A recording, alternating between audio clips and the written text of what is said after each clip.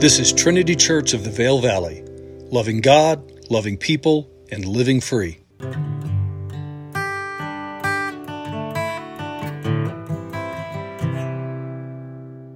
Hello, everyone. This is Pastor Ethan, and today is Sunday, July 29th, 2023. Once again, thanks for joining with us. Today, we are wrapping up our three-message introduction into the incredible collection of God's wisdom that we know as the Old Testament book of Proverbs. If you missed the first two messages, I encourage you to check them out, because what we're doing here is laying a foundation before we begin to actually engage the text in earnest, which we will begin next week. Now, last week we explored the great overarching theme of Proverbs, which is wisdom, but not just any wisdom, the wisdom of Yahweh, the Lord, God's wisdom, which will always lead us to God as not just our source of wisdom, but as our source of life itself. We're going to start by looking at one of the more important attributes of wisdom within Proverbs, and it's how wisdom many times is personified as a woman. In fact, it's not uncommon for scholars on Proverbs to speak of the concept of wisdom within the entire book as woman wisdom. Last week we read from Proverbs 3 this statement, where we believe almost certainly this is Solomon saying, "Blessed are those who find wisdom, those who gain understanding, for she is more profitable than silver and yields better returns than gold. She is more precious than rubies. Nothing you desire can compare with her." Right? And if you go on in that text, you see the text continue to present all these attributes of wisdom in a feminine form, as woman wisdom. Likewise, this is really interesting, woman wisdom is also contrasted with woman folly. In Proverbs 9, the chapter begins and then ends by contrasting these two metaphorical women really in parallel forms. In Proverbs 9, verses 1 through 6, we read this: "Wisdom has built her house. She has set up its 7 pillars. She has prepared her meat and mixed her wine. She has also set her table. She has sent out her servants, and she calls from the highest point of the city. Let all who are simple come to my house. To those who have no sense, she says, come, eat my food and drink the wine that I have mixed. Leave your simple ways and you will live. Walk in the way of insight." And then, at the end of chapter 9, we read this: "For folly is an unruly woman. She is simple and knows nothing. She sits at the door of her house, on a seat at the highest point of the city, calling out to those who pass by, who go straight on their way. Let all who are simple come to my house. To those who have no sense, she says, stolen water is sweet. Food eaten in secret is delicious. But little do they know that the dead are there, that her guests are deep in the realm of the dead." Wow. So, friends, what we see here, by the way, when we get to that in chapter 9, there is a lot there to talk about. But right now, just at a high level, what we see is that this great moral and spiritual force, wisdom, and the lack of it are both described in the Proverbs as feminine, as women. But why? If you go and study this yourself, you'll find that there are multiple different theories. But the bottom line is, well, we really don't know. One answer that some will give is that really this doesn't mean much of anything. It's just a cultural figure of speech, like how to this very day, men tend to give female names to things that they build and own or purchase. Like their boats. But this would be to diminish what is likely far more profound.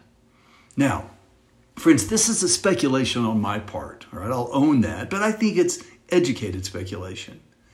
But in a world wholly dominated by men, the portrayal of wisdom, right, the central value of the entire Proverbs, right, the portrayal of wisdom as a woman was a deep call to humility.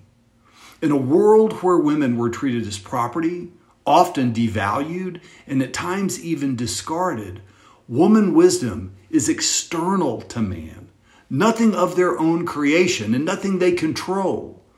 It's essential to life and to be loved and valued above all else. You see, in a world that was all about men, it's almost as if God is saying to these men, guess what? It's not about you. And this is all the more interesting because Proverbs, like the culture into which it was written, is almost wholly oriented to the male. So before we go any further, we just have to talk for a second about gender and how we see it portrayed in Proverbs. In the Proverbs lectures, the father is always mentioned, but with few notable exceptions, and there are a few notable exceptions, but the mother is rarely mentioned. The father's words are always addressed to the son, never the daughter. The father warns his son against the unfaithful wife, but never the daughter against the unfaithful husband, which actually would have been more likely. Woman wisdom's words are almost always addressed to the male and into culturally masculine roles. The unfaithful wife and woman folly go after the uncommitted male, but there is no warning of the predatory man seeking to corrupt the uncommitted girl. Solomon warns against the unfaithful and quarrelsome wife, but never mentions a good or bad husband. The entire collection closes in Proverbs 31 with a description of the ideal wife, but there is no description of an ideal husband. And my friends, all of this has contributed, with many other things, to the harmful and erroneous idea that God's wisdom is just intended for men and not for women, and that to possess true spiritual wisdom is the exclusive domain of the man. And this is important. I bring this up because, well, one, it's an important thing that we see in Proverbs that we need to talk about, but because there's a long history in the Christian world, in the church, of elevating men at the expense of women and of giving a pass to the foolishness of many men while diminishing the wisdom of many women.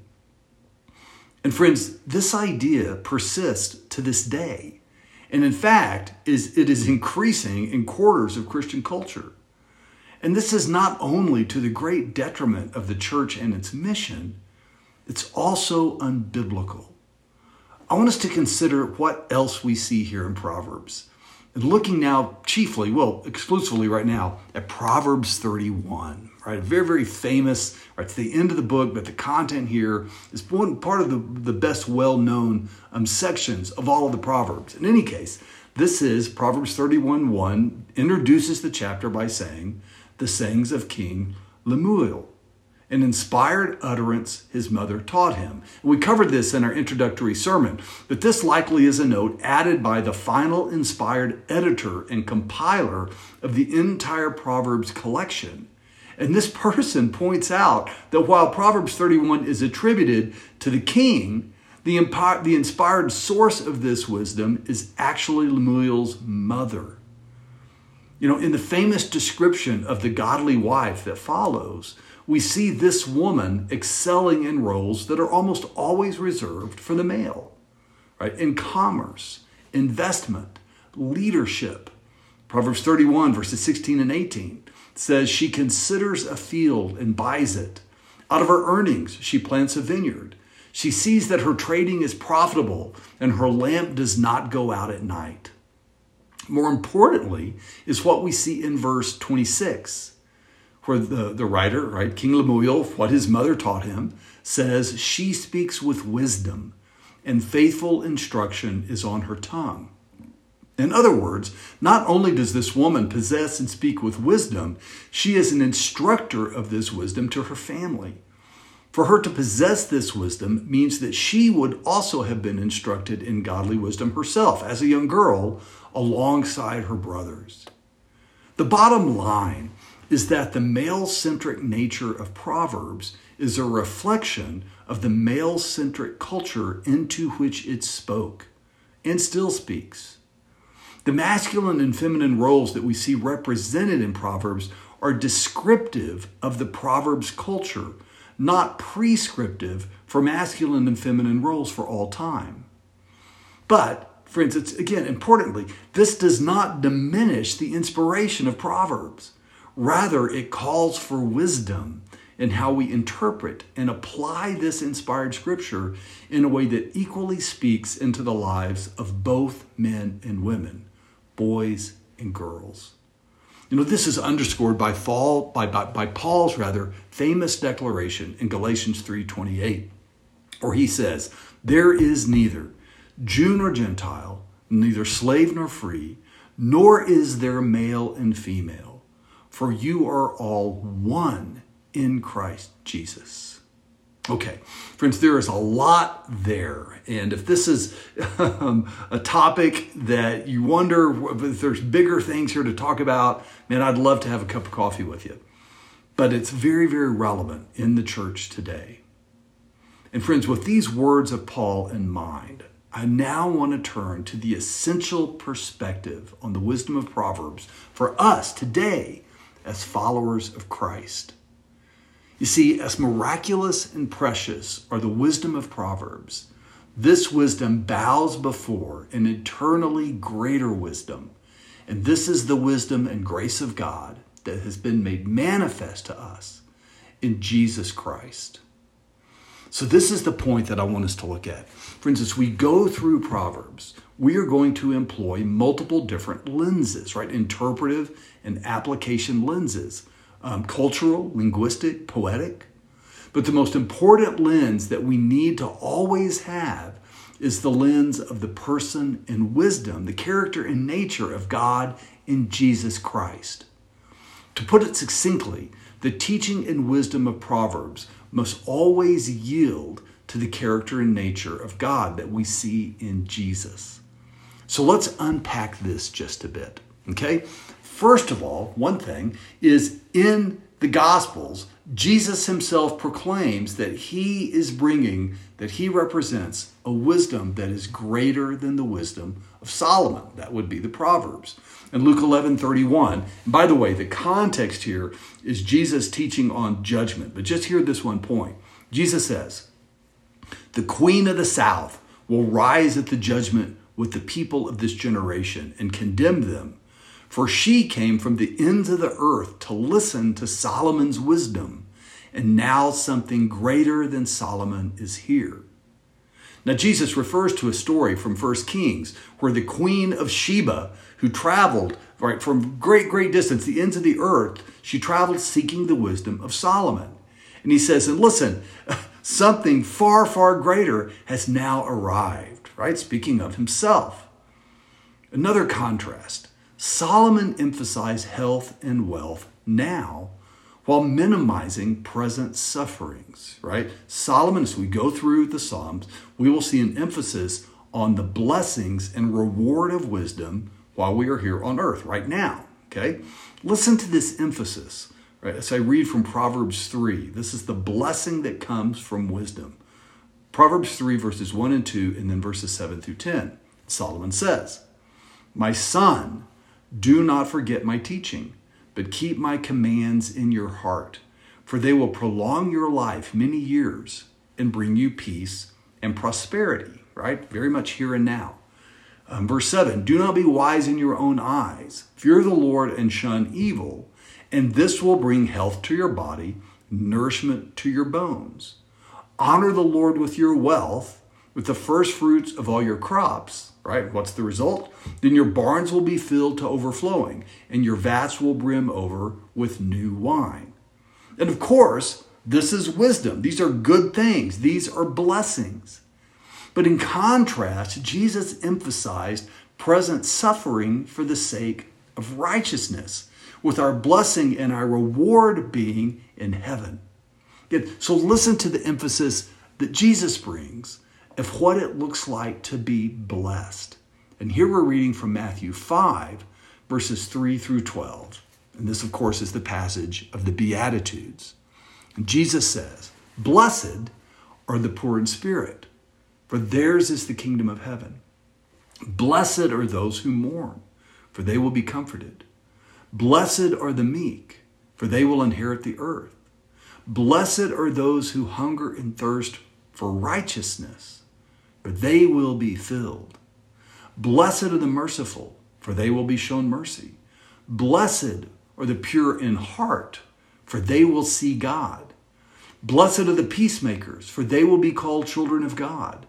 Blessed are those who are persecuted because of righteousness, for theirs is the kingdom of heaven. And blessed are you when people insult you, persecute you, and falsely say all kinds of evil against you because of me. Rejoice and be glad, because great is your reward in heaven, for in the same way they persecuted the prophets who were before you. Friends, the point is the wisdom of Solomon looks to the blessings of positive circumstances and outcomes. The wisdom of Jesus looks to the blessings of being a part of the kingdom of God. But going on, another contrast. Solomon speaks opaquely, right? That word means it's hard to see, a bit hard to discern. Solomon speaks opaquely about eternal life. But in contrast, Christ, by his resurrection, brings eternal life into the present. Proverbs 8:35, an example, says, "For those who find me find life and receive favor from the Lord." Okay, so we can look at that. It gets a bit opaque, but it's pointing to what the life that only God can bring. But again, by contrast, in the New Testament, with the work of Christ, right, eternal life is on every page, right? Not just heaven when we die, but right now. Romans 6:4-5, where Paul says, "We were buried with Christ through baptism into death, in order that, just as Christ was raised from the dead through the glory of the Father, we too may live a new life. For if we have been united with Christ in a death like his, we will also be united with him in a resurrection like his." Colossians 3:1-3, of course, and this is where Paul proclaims that resurrection is right now. "Since then, you have been raised with Christ. Set your hearts on things above, where Christ is, seated at the right hand of God. Set your minds on things above, not on earthly things. For you died, the old is gone, and your life is now hidden with Christ in God." Right? This going on could totally get off track right there. But Solomon's wisdom is from God, but Christ is God. Solomon failed to live his own wisdom perfectly, but Christ perfectly lived out his teaching. Hebrews 4:15, the writer says, "For we do not have a high priest who is unable to empathize with our weakness, but we have one who has been tempted in every way, just as we are, and yet never sinned." Right? Speaking, of course, of Christ. Just a few more thoughts. Friends, Solomon teaches us to feed our enemies. Proverbs 25:21 says, "If your enemy is hungry, give him food to eat. If he is thirsty, give him water to drink." And then, but when we look into the New Testament, right, it would say, yes, of course, we do that. Paul quoted this. But even more, Christ didn't just teach us to feed our enemies. Christ died for his enemies. Romans 5:8, "But God demonstrates his love for us in this: while we were still sinners, Christ died for us." Friends, hear me. The Proverbs are an incredible gift, right? We do not set them aside. As one New Testament scholar put it, we would no sooner discard a $10 bill because we had a $100 bill than we would discard the Proverbs because we possess the greater wisdom of Jesus. And yet, we must remember to view the wisdom of Proverbs through the lens of the grace of God in Jesus Christ. And friends, on that note, just one more thought and example when it comes to the wisdom and the nature of Jesus. And this I'm going to take from James chapter 3, verses 13-18. And James writes, "Who is wise and understanding among you? Let them show it by their good life, by deeds done in the humility that comes from wisdom. But if you harbor bitter envy and selfish ambition in your hearts, do not boast about it or deny the truth. For such wisdom does not come down from heaven, but is earthly, unspiritual, even demonic. For where you have envy and selfish ambition, there you find disorder and every evil practice. But the wisdom that comes from heaven, right? The wisdom of God is first of all pure, then peace-loving, considerate, submissive, full of mercy and good fruit, impartial and sincere. For peacemakers who sow in peace reap a harvest of righteousness. What a powerful passage. And friends, there's an implied relationship here. It's between the person of wisdom and understanding and the people and community around them.